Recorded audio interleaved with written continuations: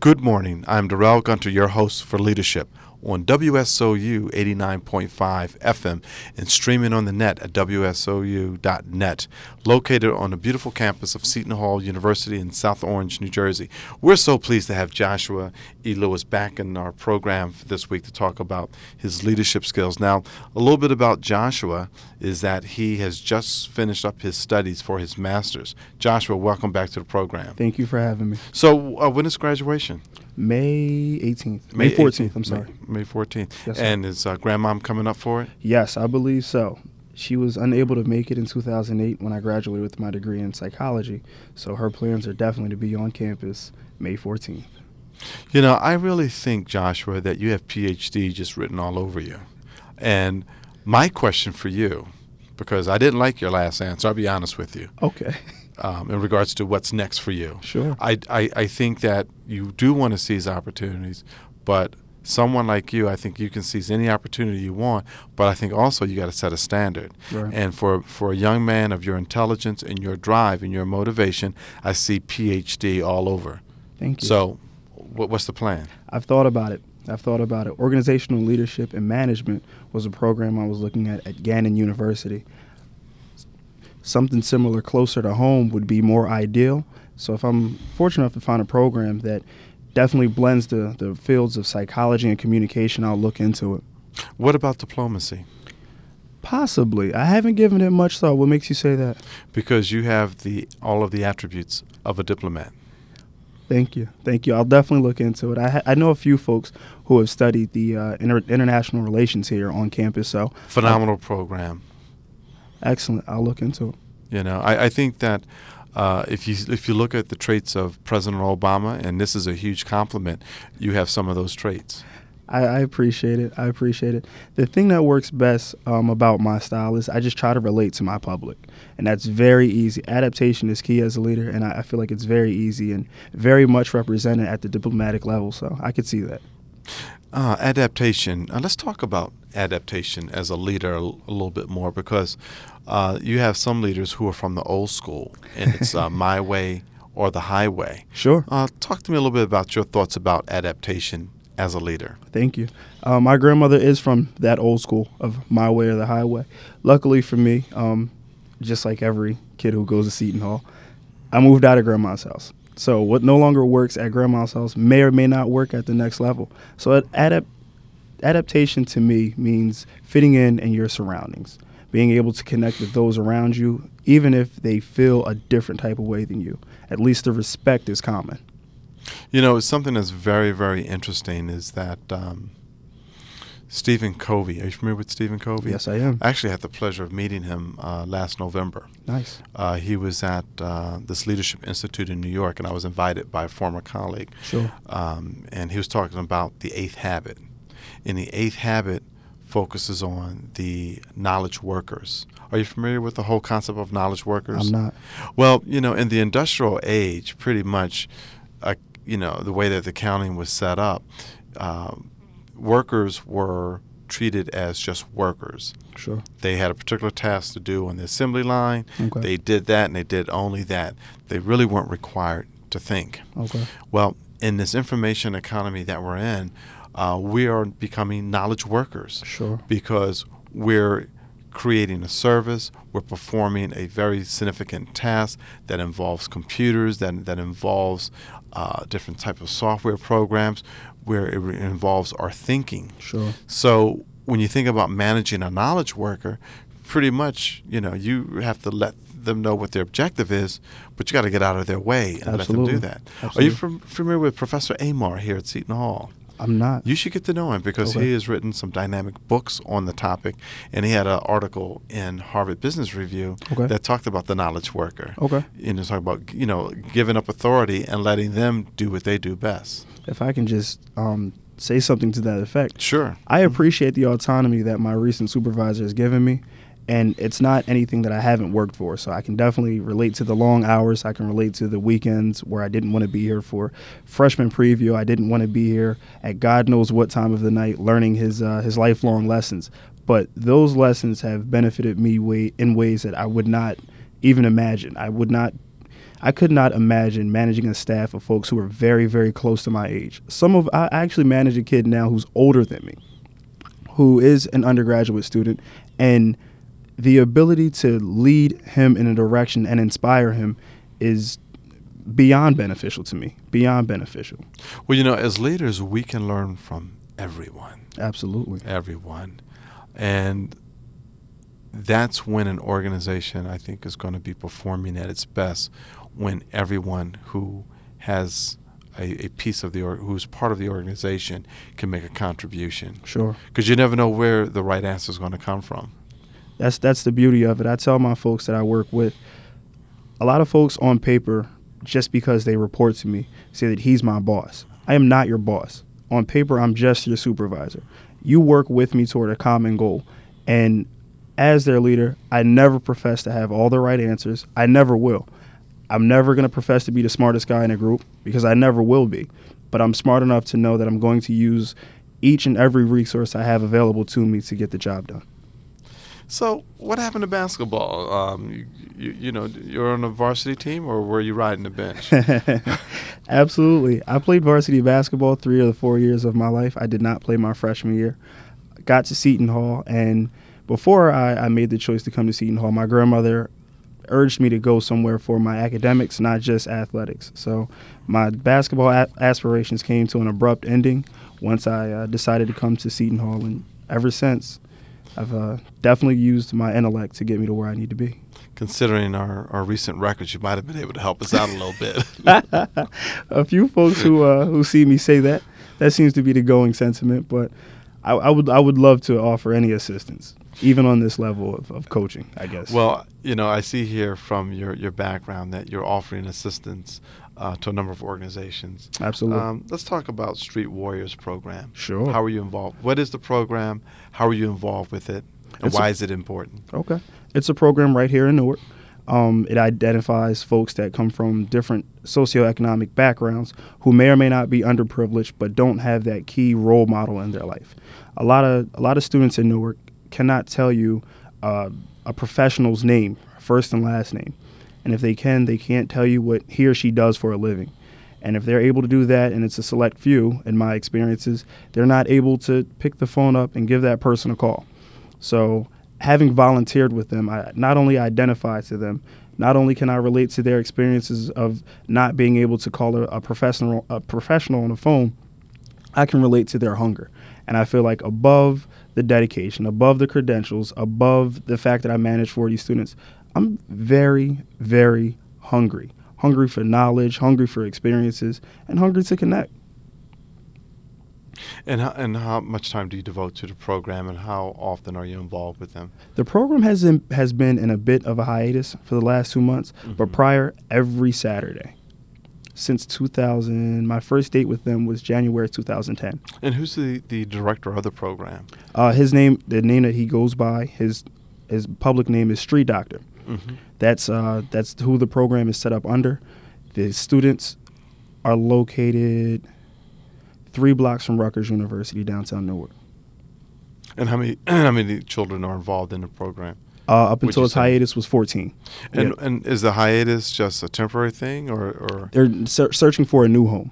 They're searching for a new home. What a happened? New office. I'm not sure what happened on the financial end of things. I tend to not get involved in that. Mm-hmm. But once a new home is located for the program, it is my understanding that everything will be up and running, business as usual. And do they have a website that folks can go to? I'm not sure if they have a website now. It was in the works, but I'm not sure if they have a website currently. But it's Street Warriors program. Street Warriors, yes, sir. In Newark. Yes, sir. And let's talk about Big Brothers and Big Sisters. Okay. How did you get involved with Big Brothers and Big Sisters? It was actually a recommendation of a friend of mine who also recommended that I develop a Twitter. If I can go on air and say that. Of course, yeah. Execution is key is my Twitter name. You can feel free to follow me. It's also on my LinkedIn profile. Execution is key. That's a pretty long Twitter name. It is. It is. But it's such a good phrase because I tell you, I'm working at the American Institute of Physics, and I'm just saying to folks, let's just do it. Right. Let's stop talking about it. Let's execute. Yeah. Nike kind of beat me to the punch with just do it. Yeah. So I had to think of a different way to say that exact same message because I feel like that's the moniker for my life. Did you trademark that? I did not trademark it. I suggest you do that. And being as I'm on radio talking about it, I probably should get that done very soon. That's right. Like I said, a good friend of mine recommended that I develop a Twitter because I guess I have some sort of a following. And ironically, the way that you connect with people on Twitter is to follow them. Right. So I feel like, you can make a logical connection. But I got involved with Big Brother, Big Sister by way of his suggestion. He actually suggested to me. I listened. I will never profess to be the smartest person in the group, and he thinks it's a good idea for me. And I personally feel like it's a good idea because it's a logical next step. And what do you do at Big Brothers Big Sisters? Currently, I'm waiting to be matched with a new student. I just recently expressed my interest to them, so I'm currently waiting to be matched. Excellent. And the TRIO Student Support Service Program. Yes. Here at Seton Hall. A lot of folks would know that by the name of Upward Bound. Yes, that's right. A very good mentor of mine, Leroy Wilson. He has since passed away, but he ran the Upward Bound program here at Seton Hall back in the day when I was here. A good friend of mine, Charles Shepard, who's affiliated with Upward Bound, reached out to me and asked me to serve on a panel. From that panel, I have a lot of teacher in me. And from that panel, I was able to forge relationships with some of the students that I was speaking to. One of the questions came up was, how old was I when I became a leader? Well, to answer that, that's a great question, yeah. I became a leader when I was 7. Okay. I became a leader when I asked my mother the very comedic phrase of, where's a child's place? I was often told that as a kid, go to a child's place. Well, I couldn't identify where it was. So from that, I kind of think things different. And in order to be different and get a different result, you have to think things different. But I've since worked with TRIO for the last 2 summers, preparing some of their students for the logical next step, be it the high school freshman that's going through a very crucial period in his or her life, to the seniors that are about to prepare for their first year at college. Wonderful. And the Seton Summers Scholars Program. Not sure if you're familiar, but if our listeners are not, the Seton Summer Scholars Program definitely does a great job at preparing students from their last year of high school, preparing them for their first year of college. They do that by way of making them take 7 college credits over the summer. They're conditionally accepted to the university. I did that. Nice. I came through that program. Nice. Yeah. Nice. I first got involved with that with Robin Cunningham. Uh-huh. She allowed me to guest speak 2 years ago, 2009. Okay. And from my first guest speech, I've been invited to come back year after year without fail. Now, did you know Ingrid Hill? Yes, I did. Good friend of mine. Yes, I did. Yes. Ms. Hill was actually one of my first mentors on campus. Oh, yeah. Mine, too. I came to the Educational Opportunity Program, 2004, and Ms. Hill was very, very instrumental in my tenure here at Seton Hall. And I think that's something that's very important to share with folks because I, too, came through the Educational Opportunity Program. And I remember Michael Brown in my interview, he said to me, you got to do well this summer. If you do well this summer, you can come back in the fall. Sure. And I got like a 3.7. It surprised myself. Sure. And went on to have a great career here at Seton Hall. Sure. And you came through the Educational Opportunity Program? Yes, I did. 2004, some of the most trying times of my life. Mm-hmm. Up until that time, I never had anyone to take my TV away. So I can remember not escaping my room mentally by just watching TV anymore because that was gone. So it kind of forced me to read. It forced me to value the time that I had to spend with my colleagues now. But we were all students, and none of us had experience ever on any level our TVs going away. So that was a very fun and trying time for us. Never had that happen to us. I guess over the years, you make improvements as you go along. And I take it you live in the area? Yes, I do. 2 blocks from Seton Hall. 2 blocks from Seton Hall. Okay. Yes, I do. Yeah, I used to live on Monticello as well. Wow. I lived on Monticello Avenue. Wow. After I graduated. Right after I graduated, I moved in. Absolutely. And what do you do to relax? You work. You spend a lot of time here at the university, a lot of hours. Sure. But what do you do in your off time? I like classical music. Mm-hmm. Not to sound cliche, I do enjoy walking. I feel like it's a lost art. A lot of folks from now want to get to point A, to point B, to point C, to point D far too fast. So when the weather permitting, I'll go for a walk, go for a stroll. But I've been fortunate enough to have been encouraged to, definitely go the movie route now. I'm watching movies now. Movies are a great thing. I watch a lot of sitcoms. Watching movies now. So, like, for the first 23 years of your life, you didn't see any movies. I lie to you not, Mr. Gunter. I saw a few movies. If you call me Mr. Gunter one more time, I'm going to hit you upside your head. I apologize. Darrell, I've been fortunate enough to watch a few movies, but I didn't do a lot of that adolescence. Adolescence, I was more of a outdoorsy kid. I wanted to be out in the mud, rolling around, playing football, Mm-hmm. basketball, etc. I didn't spend a lot of time inside watching movies, but I do now, which is kind of reverse when I think about it. Now let's turn the subject to Sure. how can we improve the environment here in South Orange, Newark. Okay. As you know, during the break, we were talking about the unfortunate deaths of a couple of folks that we knew. I didn't know.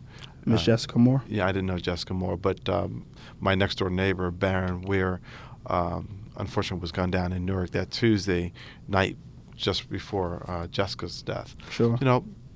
What can we do as leaders to improve the situation in our community?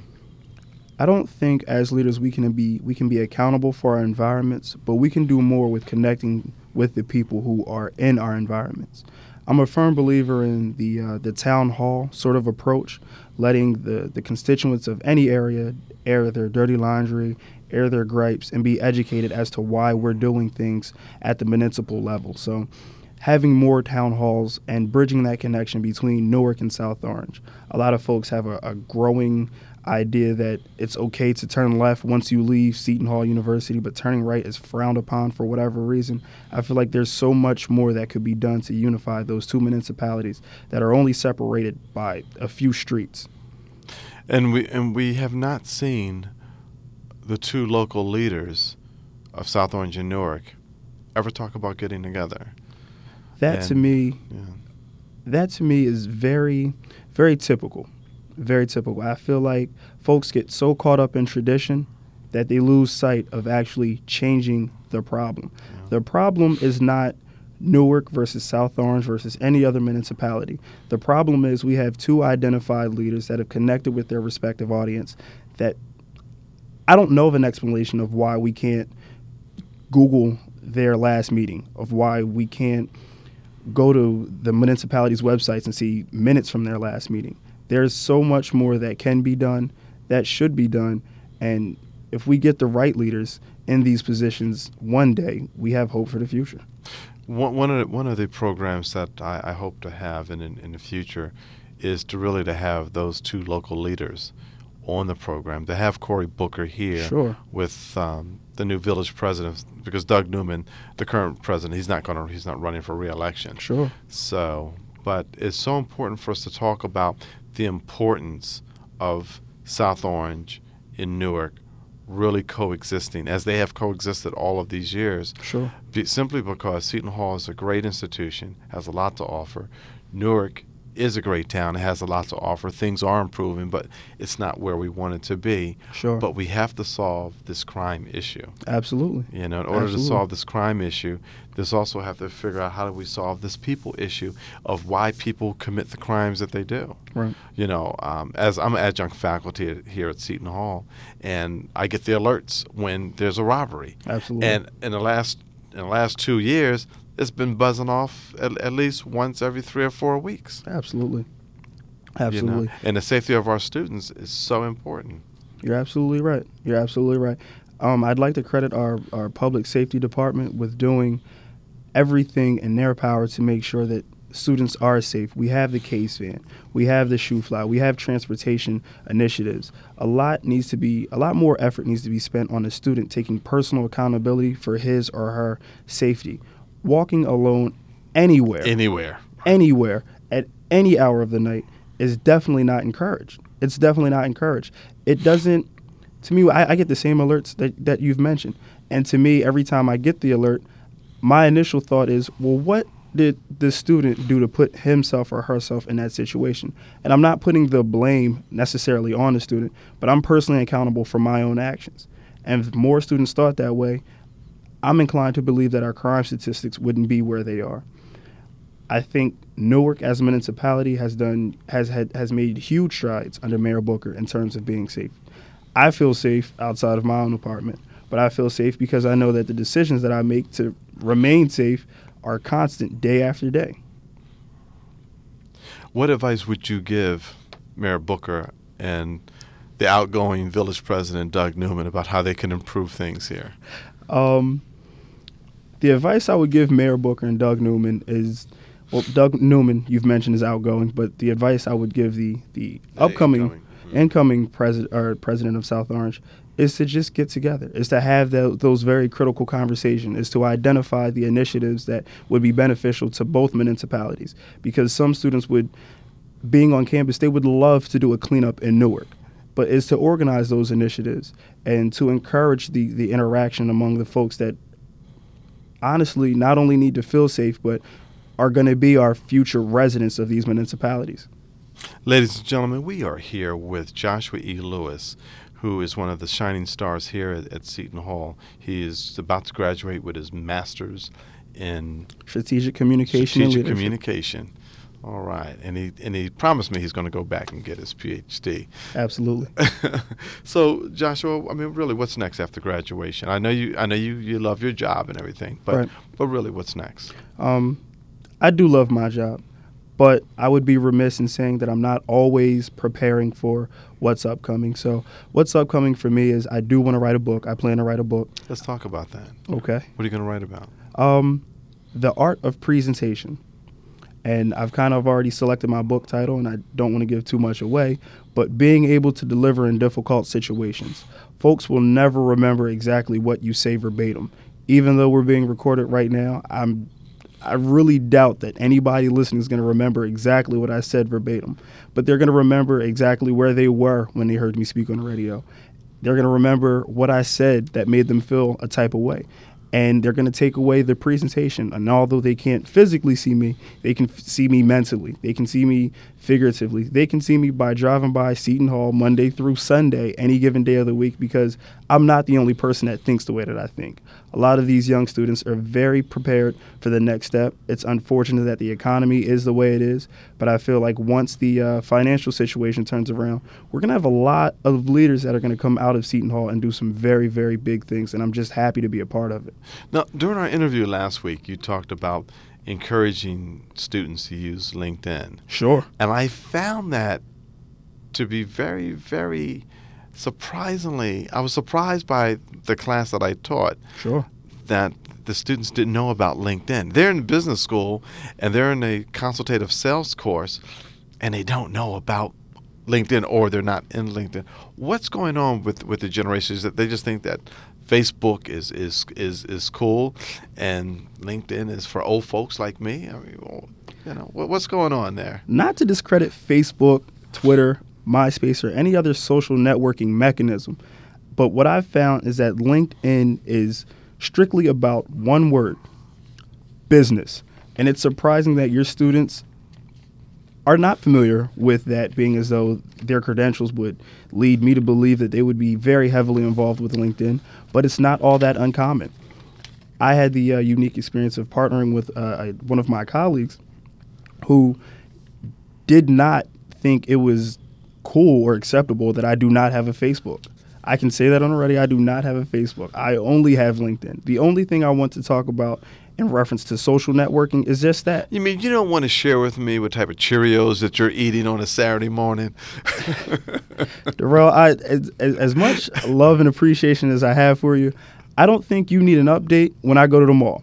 I don't think you need an update when I'm in traffic and I'm stuck there and I'm pulling my hair out, although I don't have much now. I don't think you need miscellaneous updates.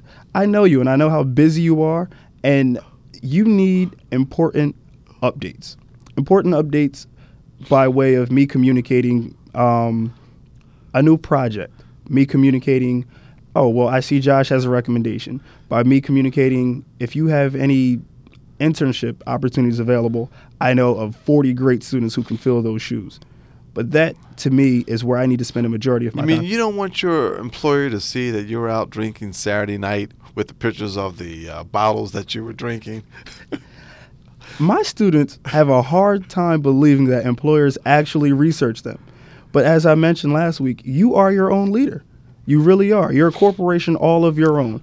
Everything that you stand for, everything that's on the internet, everything that folks can replay at any given point is something that is going to be valuable to an employer. It may make the difference between getting a second offer and not even being looked at. If I know that I can Google you and up pops a cup of God knows what, I'm probably not going to call you back. Corporations have to protect their brand. And no corporation is going to lose the status of their brand behind some candidate that has some cup of God knows what. I'm not inclined to believe that. By the way, there's a service called the Internet Archive. Oh. And this gentleman's business, they archive anything and everything from the internet. Wow. That's his business. Wow. Yes. And so as I tell my 14-year-old daughter, or 13-year-old, she's be 14 in July, sometimes she might have something up there that Sure. it's not smart. Sure. And she goes, "Oh, I'll delete it." I said, "Well, you can delete it now, but believe me, it's already captured." Sure. And the key thing is that the young folks, they really don't understand. And this has been chronicled and covered in the Wall Street Journal back in 2004 Sure. about employers checking out Sure. people's Facebook page to see exactly, is this type of employee I want to have in the workplace. Sure. A professor of mine, Professor Kenneth Mizrak, who runs the VA hospital in East Orange, shared with me a quote that I'm going to share with all of our listeners, which is, life is an interview. Just because it is that I feel so inclined to share with you what it is that after I leave this radio studio does not mean that it's going to go away. It's still out there. It still happened. It's still real. And understanding that leads me to make more educated decisions than things that are going to be promoted on the internet and talked about for years to come and possibly be harmful. Life is an interview. Just understanding that no matter what you're doing, somebody's watching. It could be an employer. It could not be an employer. It could be a friend. It could not be your friend. But someone is watching. Well, Joshua, believe it or not, our time is up. I've enjoyed our discussion over the last 2 weeks. We're here with Joshua E. Lewis, who is graduating in May from Seton Hall University with his master's in Strategic Communication and Leadership. Communication and Leadership. What quote would you like to leave, or phrase, or thought you'd like to leave with our audience? I guess if I could leave the audience with one soundbite, it would be the following. To make your future as much of a reality as you want it to be, leadership is identifying what's important to you and being able to articulate that in a very simple and relatable fashion. Well, you've heard it here from Mr. Joshua E. Lewis. Joshua, it's a real pleasure. Thank you. Thank you for coming on the program. Well, ladies and gentlemen, that wraps up our discussion with Mr. Joshua E. Lewis.